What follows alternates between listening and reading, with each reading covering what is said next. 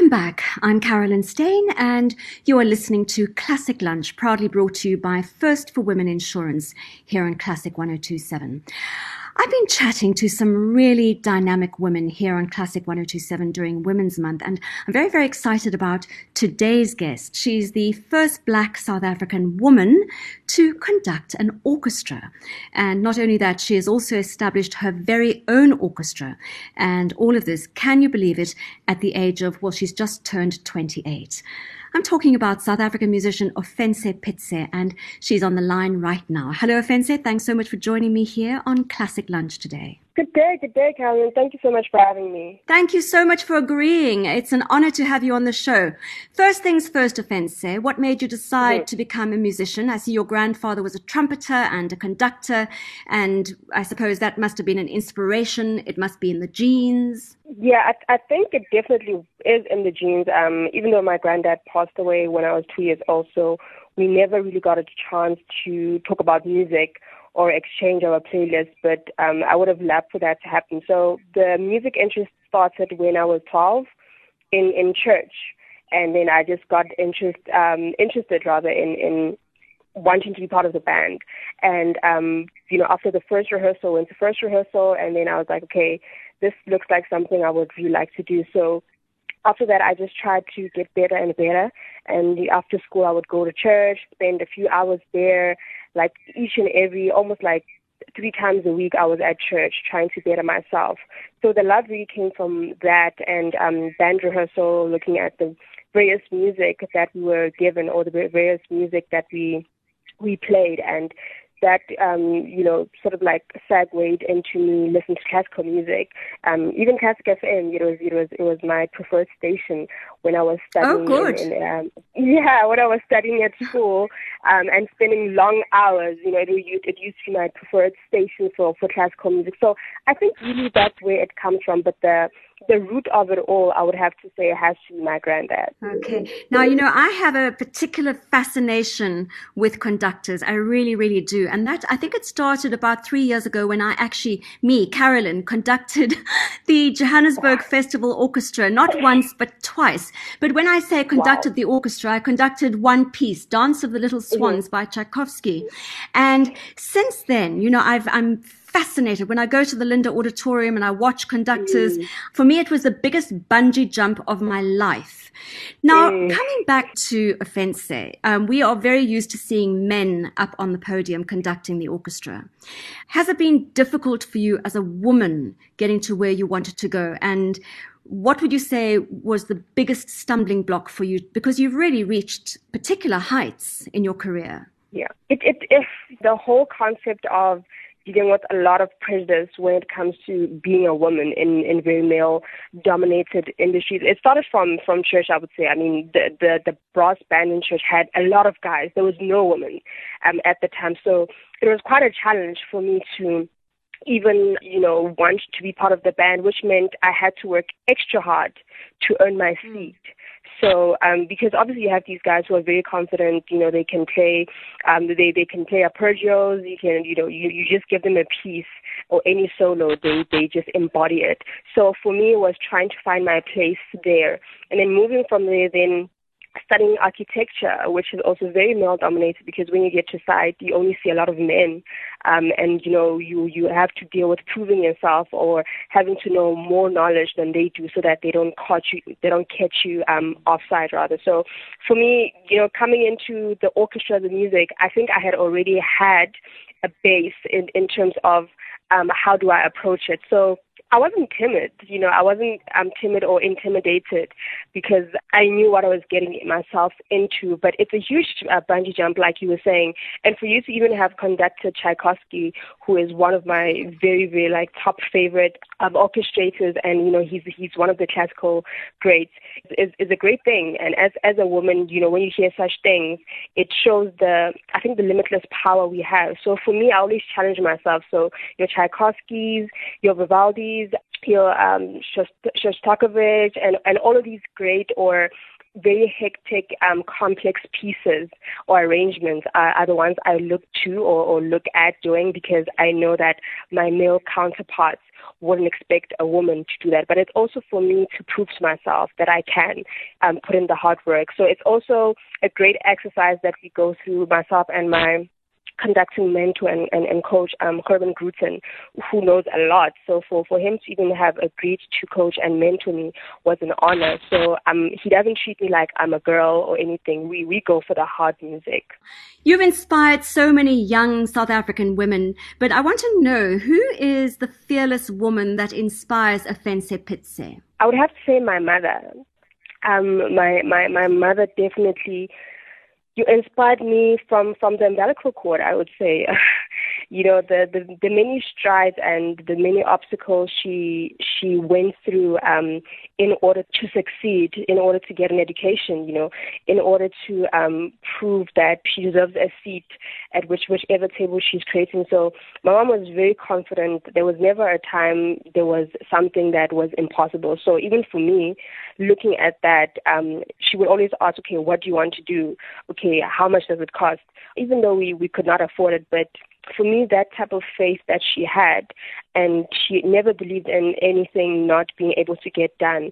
So seeing that and, walking on the shoulders of a giant, there was no way I couldn't have been great. From very young, even the schools that I went to were the type of schools that you were told that coming from this type of environment or coming from, the neighborhood that I came from, you don't make it out or you don't make it in those schools. And I made it into those schools and ended up even doing great in those schools. So it was because there was never a sort of like a stumbling block at home with being told what I need to be or what I shouldn't be. It was always, okay, what do you want to be? And there was never okay, that's impossible. There was a time I wanted to be a dolphin. There was a time I wanted to be a mermaid. My mom never said that's impossible. She was like, okay, maybe how about you draw first? How about I get you a sketchbook? So that allowed me to dream. The fact that I had that type of support, it allowed me to dream further than, my wildest dreams. So that's definitely where I get the superpower. Wonderful. Ofentse, August, as you know, is Women's Month, and one of the biggest problems that we have at the moment here in South Africa is the issue of gender-based violence.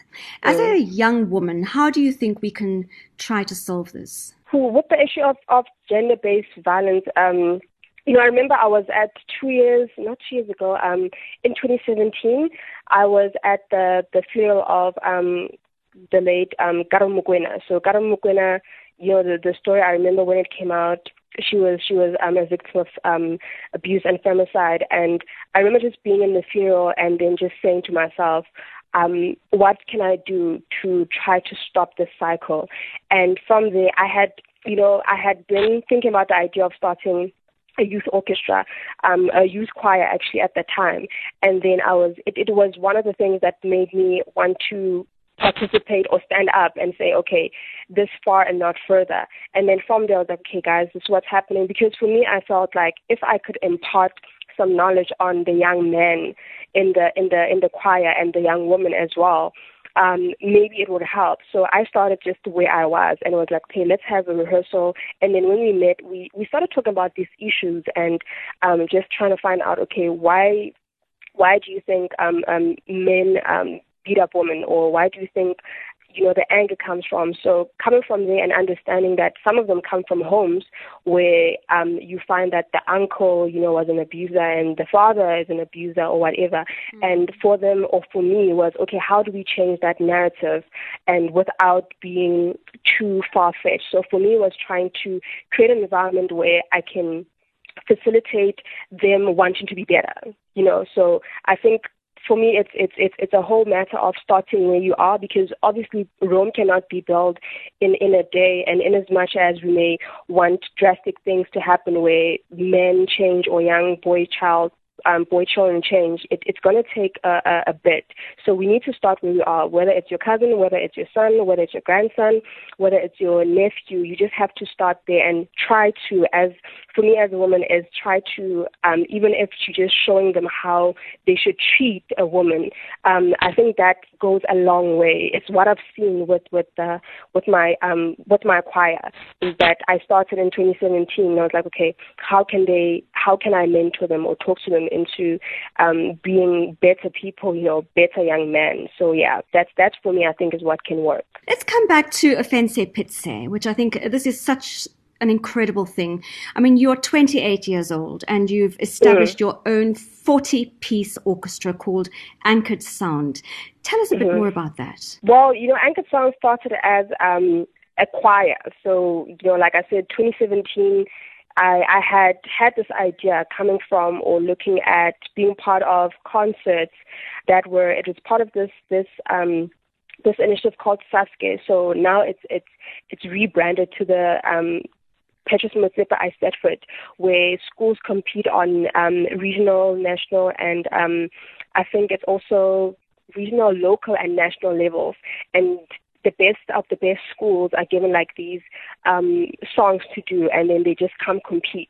So this is from like grade 8, this is high school, so from grade 9 actually until matric. So I went to these competitions and I would see these young people embody the sounds of, your Puccini, your Bach, your Khumalo, your Princess Makoko. And for me, hearing that, I also wondered, okay, where do they come from? Because it didn't make sense for me to see them being so young, but being able to hit the high note like Pavarotti. So I wondered who they were, where they came from. So after a while, I just wanted to ask that we meet on a Saturday, and then I was like, they must just write down who they are, their first introduction to music, what their dreams are, and where do they want to see themselves, basically, with regards to this music. And the common denominator in all of these little profiles that they wrote for me was that they all wanted to get an education, they wanted to perform on world stages, and they also wanted to prove to their fellow peers that it is possible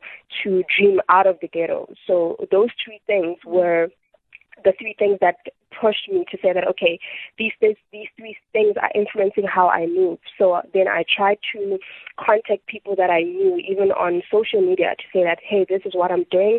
I need advice. So these were like entrepreneurs, people who have their own foundations, people who are philanthropists. So they would write back and so help me form some sort of concept document of, okay, what is it that you're doing, why are you doing it, and how far can it go? So from that concept document, I moved accordingly. And then last year, I had this grand idea of saying that, hey, I've never seen an orchestra, an all-black orchestra at that. So for me, it was just about representation because it's something that I had never seen. So after doing a bit of research, I just wondered that, okay, I haven't seen this, but I don't know anyone else who's going to start. So I was like, okay, let me just start where I am. So the first rehearsal started with, I think it was just 6 musicians, and this was just the brass section, right?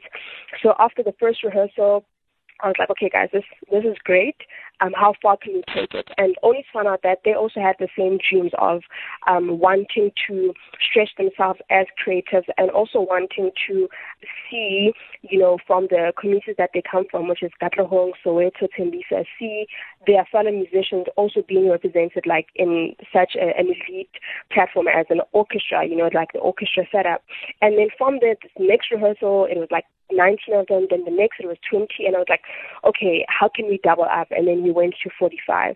So when I saw that 45, I was like, okay, this looks like something that can be done. So it was a trial and error in the beginning, and this is with no funding, was knocking on various doors. So the funds I would accumulate from my architecture job, I would filter it into the music. So I had to deny myself of a lot of things. I remember there was one time where I only had 2 pairs of shoes, and I was working in a very great job. I was working at Bookman and Partners, but whatever money I was making at that job, I was helping the members get to rehearsal. I was helping to book rehearsal space for like 4 hours. Helping to get a pianist or a small piano. So it was those things that were the building blocks of what anchored sound is right now, and also potentially what it's going to be. You're an amazing young woman. I want to ask you, has the COVID-19 pandemic affected you and your orchestra? Because I know the arts in general have really taken a big knock. It has, but I also think the great thing now, it's like, COVID-19 has disrupted the way we think or the way things are done, because you can imagine how we cannot meet now. The theater spaces are closed, the concert spaces are closed, even shows that we were looking at collaborating with mainstream artists from the deep house scene, the hip hop scene, those events are cancelled. But the great thing about this is, when the lockdown started, I think 2 weeks in, I was looking at how my fellow, musicians were doing things overseas. So you saw how there were digital concerts. I don't know if it was the Berlin Philharmonic that started, but I remember seeing the Berlin Philharmonic on Instagram and just thinking, wow, this is actually great. And the innovative thinking of saying that, okay, if, let's say, COVID-19 is part of our lives, how do we move as musicians and as creatives? How do we filter into the digital space and still able to reach people without having to be in contact with them? So for me, yes, I know there's a lot of shows, a lot of potential collaborations or partnerships that got destroyed. But the great thing, or the positive thing that came out of that, is just thinking and collaborating even creatively with my other friends from Berlin and other countries, just to see how we can create a platform in which the orchestra sphere does not die. Classical music does not die. So at this point in time, currently we're working on looking at creating a project where we can, create stuff digitally and then have like a digital concert. So those are conversations that we are having right now. But I don't believe in looking at things that are challenges and then crying over them. So with COVID, I only cried like maybe the first week, but then after that I was like, okay, what are we doing now? How do we move from this?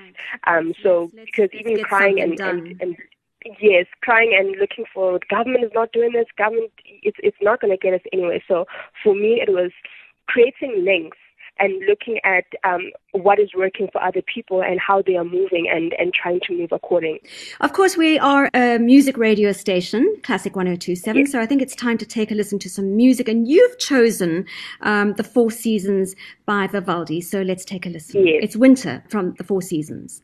That was Winter from The Four Seasons by Vivaldi. And that was the choice of my very, very special guest today, South African conductor and musician and architect, Ofentse Pitse. Mm-hmm. Before you go, Ofentse, there's a question I've been asking all of my guests here on Classic Lunch this month. If you had one piece of advice for the women of South Africa, what would that be? Don't limit yourself. I guess, it's not really a large paragraph that I would say. Don't limit yourself, and impossible is nothing. Those are the basic things that move me as a young woman. So I would say that as well to the other women in the country, even in the entire diaspora.